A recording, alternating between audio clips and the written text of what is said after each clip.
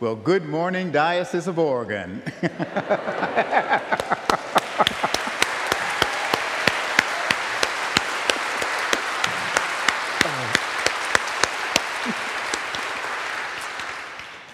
I am so glad to be with you. Bishop Akiyama is a very patient woman. And, and I have to tell you, I've been wanting to come, and COVID and everything else in the world seem to conspire against it, but I don't care about any smoke that may be on the horizon. It is so good to be with you, so good to be with you, and for us to be able to gather. Well, we know that COVID is not over, but to be able to gather together. And I want to thank your dean who told me, I think this is kind of an anniversary day for him. He began, was it 10 years ago? 14, but who's counting? 14 years ago. On a Sunday like this, that was the beginning of your church year. And Bishop Diana, I want to thank her and her staff and all the people who've been involved in planning. She is a remarkable bishop, and as I am sort of 2 years away from enforced retirement, which just means that's a formality. I'm still going to do what I do, but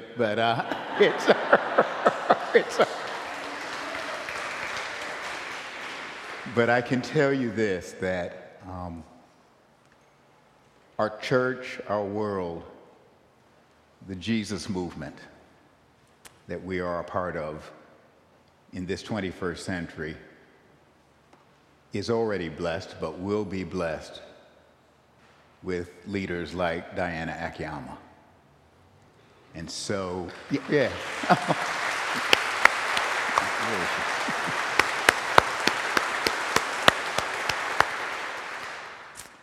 And so the beat goes on, and the work continues, and we are in good hands with her. It's good to be here, and I hope you're glad to be here. Now, I'm not sure if we're supposed to do this in COVID, but it's okay. I'm just going to go ahead and do it. Just turn and tell your neighbor in a COVID respectful kind of way, it sure is good to be here. Just tell them, it sure is good to be here. Good to be here. Good to be here. We are gathered, if you will, on a weekend when Her Majesty, the late Queen Elizabeth II, is being buried, and we pray for her family, for her peoples around the world, especially the peoples of the United Kingdom and Northern Ireland and all of the realms and territories. We pray for them and give thanks for the life of one who tried to do good, and maybe gives us as a world a moment to celebrate that goodness will always, ultimately, triumph over evil and love over hate. And so we thank God for her. May her soul and the souls of all the departed, through the mercies of God, rest in peace and rise in glory. Amen. But we likewise are assembled on this September 11th, and it is important to remember that so many people lost their lives because of hatred, because of bigotry, because of violence.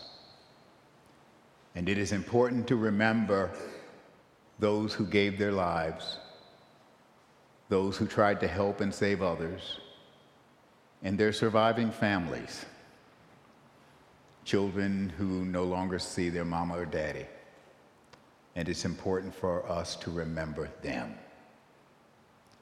But maybe, our most important remembrance of their innocent sacrifice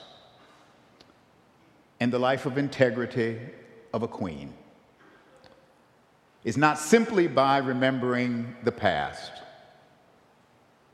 but daring to rededicate and consecrate ourselves to a different world, a world where people are not killed wantonly. A world where children do not go to bed hungry. A world where every man, woman, and child, every person is seen and treated in the eyes of the law, in our relationships, and in society as children of God.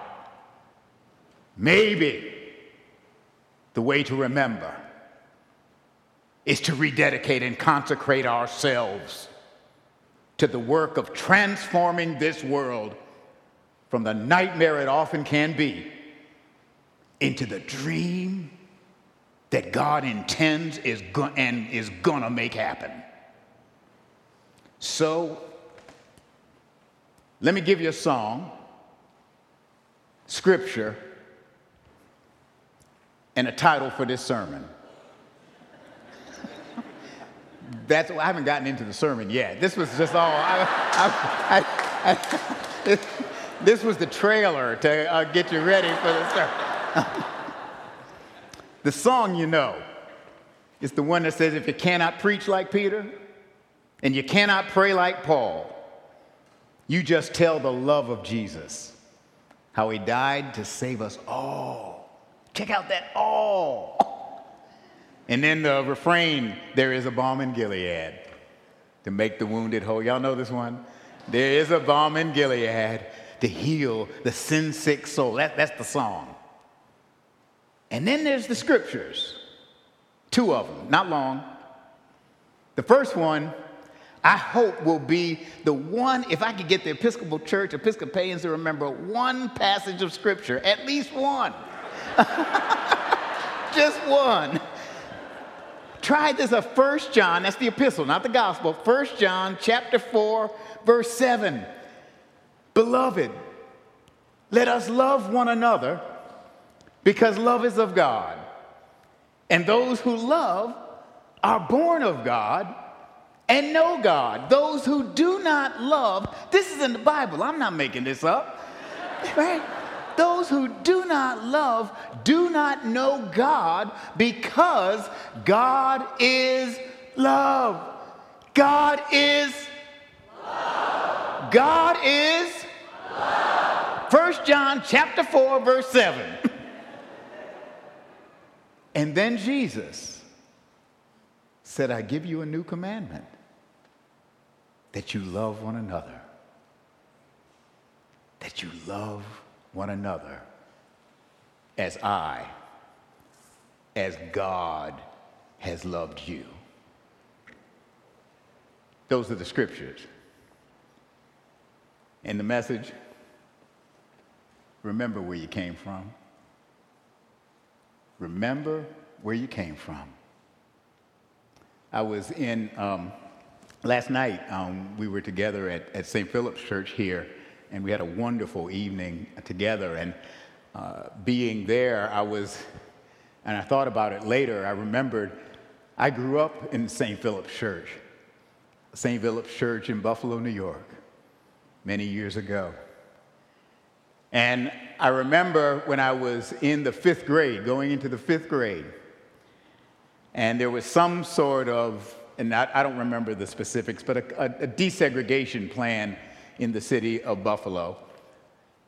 And pretty much everybody who's black lived on what used to be called East Buffalo, on the east side of town. And so there was a plan to kind of move kids and bus kids and all that kind of stuff to some different schools so that you could attempt some desegregation. And it was when I moved from 4th to the 5th grade that I found myself going from school 37, which was in East Buffalo, in the old black community, where St. Philip's Church actually was located then. And we weren't transported by bus. All we had to do was walk across Main Street, which wasn't far in terms of geographical distance, but it was light years in terms of social distance. And so we walked and literally crossed Main Street, and when you crossed Main Street, you were in West Buffalo. And so the small group of us who were from East Buffalo all of a sudden found ourselves in unknown territory. Because in those days, nobody went in anybody else's neighborhoods. So we really were in unknown territory. And it turned out to be a good experience. And there are many stories that members of my staff who are here have heard me tell about that fifth grade experience. I won't regale you with those now. But what I do remember was the Sunday school class the Sunday before the school year started. And our Sunday school teacher, I don't remember what the rest of the lesson was, to be honest. But what I remember was her addressing those of us who were going to be going to a new school, going to a part of the city that we had not spent a great deal of time in. It was actually an Italian neighborhood. These are ethnic neighborhoods to a great extent. And so we were going into a new world. And I remember her telling us, because I don't remember the rest of the lesson. This was in 1963, by the way, so it was a long time ago. I remember her telling us, when you go to this new school, remember where you came from. Remember the community that nurtured you. Remember who you represent. You represent their hopes. You represent their dreams. You represent their aspirations. You represent the hopes of this country to be a better country, a new country, to live into the dream that was at its founding, even though it didn't live it out then. You see, the March on Washington had just happened a few weeks before. Remember where you came from. Remember your God. Remember what we've tried to teach you here. And she didn't go on to explain any more than that, or if she did, I don't remember. But what I realized from that was there was great wisdom there. Remember where you came from, because when you enter new terrain, it will help to orient you when you cannot get oriented by the usual signpost around you. Remember where you came from. Remember your origins. There's a text in Isaiah. Remember Abraham and Sarah. Abraham, your father, and Sarah, who gave you birth. Remember when the world goes crazy. Remember when things are uncertain and ambiguous. Remember where you came from. And you'll figure out how to navigate hard times and different times. The older I get, the more I am convinced that Jesus came to show us the way to live. He came to show us how to do it. Because none of us has done this before. Whether you are a child in kindergarten or a senior in a rest home, none of us has ever lived before. I mean, if you're Hindu, you got another perspective, but the rest of us, we have not done this before. We are all freshmen at life, right? I remember, and we act like we know what we're doing all the time, but I remember when our children were babies, I said, boy, if this child knew how little their parents knew about raising a child, this child would be scared to death. But babies don't know. They don't know. You don't know. And we sometimes act like we know what we're doing all the time, when the truth is we really don't. We've never done this before. I remember when our youngest daughter was, she might have been 5, I'm guessing. She probably was about 5 years old. Anyway, my wife and oldest daughter, they had gone to school, and Sharon was teaching then, and so she dropped Rachel off, and then I would take Elizabeth with me, and I'd take her to the nursery school, and then I'd go on to the church. And I remember telling Elizabeth, I said, Elizabeth, it's going to rain later this morning, so you need to take your raincoat. And she said, well, it's not raining now. I don't need it now. And I said, look, Elizabeth, it's going to rain later on. She said, but it's not raining now. I said, Elizabeth. And she actually went in the living room, pulled the curtain back, and opened it up and said, look, it's not raining out there. I mean, she's 31 years old now, and the same personality obtains, but none. Anyway, boy. She said, it's not raining out there. She said, how do you know it's going to rain? And then I thought, okay, let me approach this as a teachable moment. I said, well, I checked in the newspaper, and, I looked at the weather forecast, and it said it's going to rain. And Al Roker on TV said it was going to rain. And then she came back and said, but Mommy didn't say it was going to rain. I said, oh, man, this is a humbling experience. So finally, I did what all parents do after a while. I just said, Elizabeth, go get your raincoat and let's go.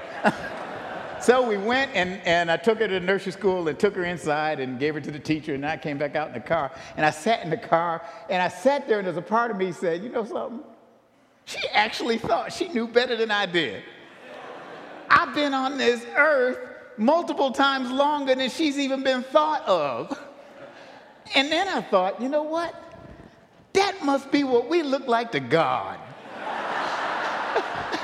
Yeah, acting like we really know on our own what to do and how to live. And God must, I swear, God must look at us and kind of, with that cosmic smile, put his hand on his holy hips and say, they are so cute.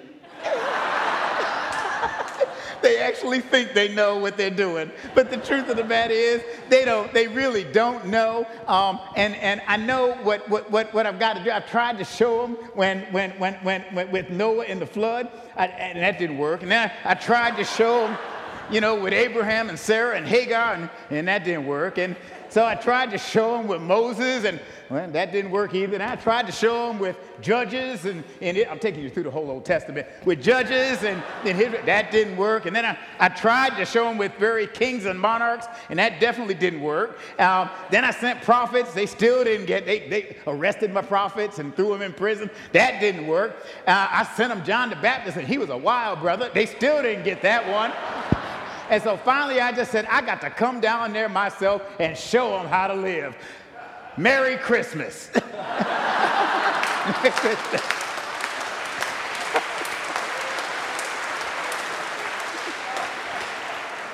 I say all of that to say that God came among us in the person of Jesus to show us how to live. He came to show us how to live as the children of the one God who is the creator of us all, the one God from whom we all descend. And last time I checked, if we all had the same parents, stay with me on this one. If we all had the same parents, that means we are siblings. Am I right? That means we are related. That means we are family. Last time I checked, we all have one source and origin, the Lord God Almighty. And if we all are children of that same God, then that means we are brothers, sisters, siblings. We are family, whether we like it or not. We may be dysfunctional, but we are family nonetheless. And I'm convinced. I'm convinced that Jesus came to show us how to live not as individualized collections of self-interest. He came to show us how to live as the human family of God, as the family of God that's part of God's grand and glorious creation, as the family that the Bible says God so loved the world that he gave his only son, that Jesus came. Jesus came to help us remember where you came from. And the truth is, we came from the God who the Bible says is love. Do you realize how stunning that is? The God who the Bible says is love, which means we were made by the hand of love. We were made to live in the power and the reality of love. We were made to love, to be loved, and to live in love. And we as a human race, as a human community, are at our best when we live in love. Now, I know somebody's thinking, no, preacher, that sounds nice in church. But it's rough out there. Well, I'm glad you made that comment. And yet I want to submit that there is no other way for human civilization to survive except the way of unselfish, sacrificial love. We got some issues here in this country. I don't need to make the list. We'd be here all day long. We got some issues. This very democracy of which we are a part is at stake. I never thought I would ever worry about the actual democracy of the country. I grew up with civil rights workers. They never questioned that the democracy would hold. They questioned that whether it would live up to its promises. Now, it's not just a question of whether it will live up to its promises. It is a question of, will this democratic republic endure? And even more to the question, in the midst of facing climate change, will we endure on Mother Earth? Dr. King said it well, we will either learn to live together as brothers and sisters or we will perish together as fools.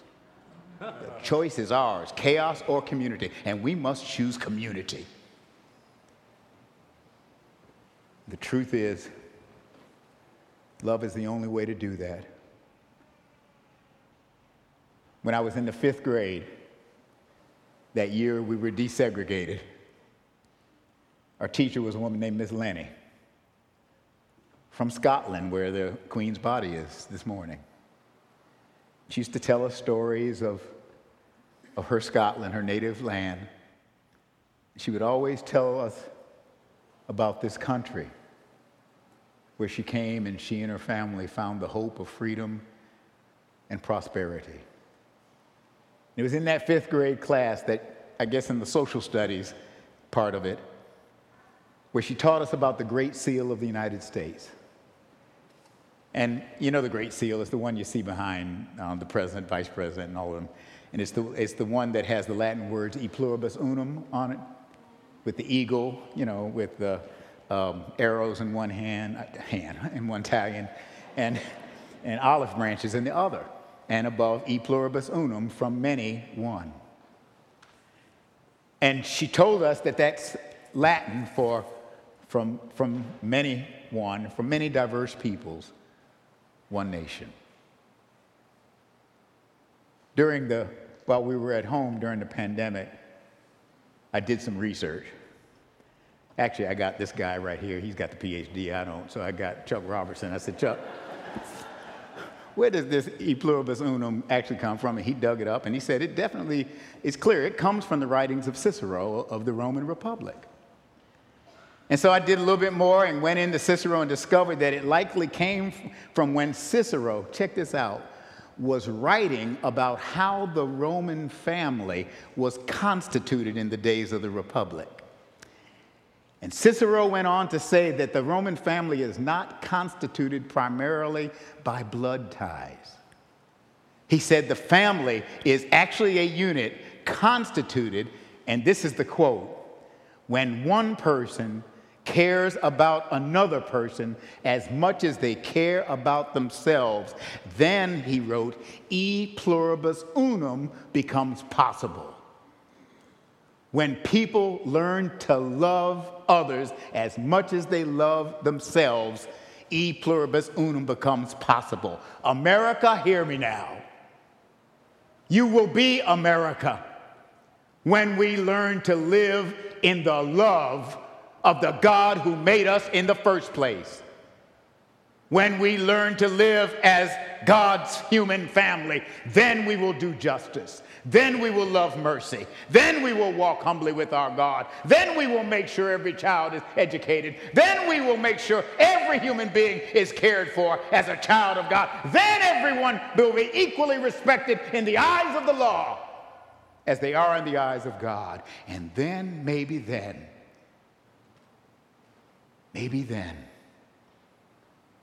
we may become God's human family, God's beloved community. That's why Jesus came, to show us how to live. But let me bring this to a conclusion. And I'm going to take a risk here and come down together. Oh, look at that virgin. There she is. Thank you, my sister. Now I'm going to come to the middle because I know the camera won't see me if I don't. Am I okay? Am I okay, Bishop? Am I getting close, Dean? Could we? I know, but when I went off to college, I was young and thin and didn't have gray hair. And I remember I was about to go off to school and was in the car with my daddy, and we were going somewhere, and just out of nowhere, he just said, you know, when you go off to school, I want you to treat every girl like that girl was your sister. And I remember, I actually did have the thought. I said, man, you have just ruined 4 years of college. You know, I was 16 or 17 and I had plans. And, you know, it was but I knew what he was getting at because he did say that kind of thing all that he did when we were growing up.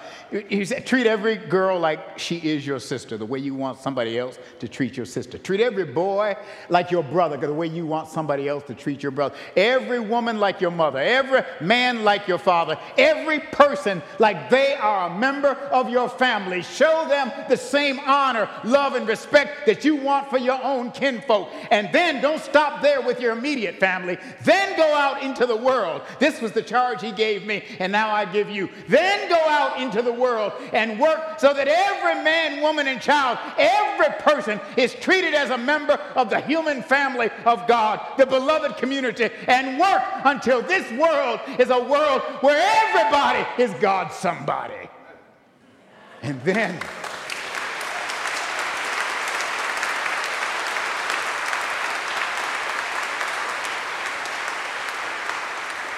And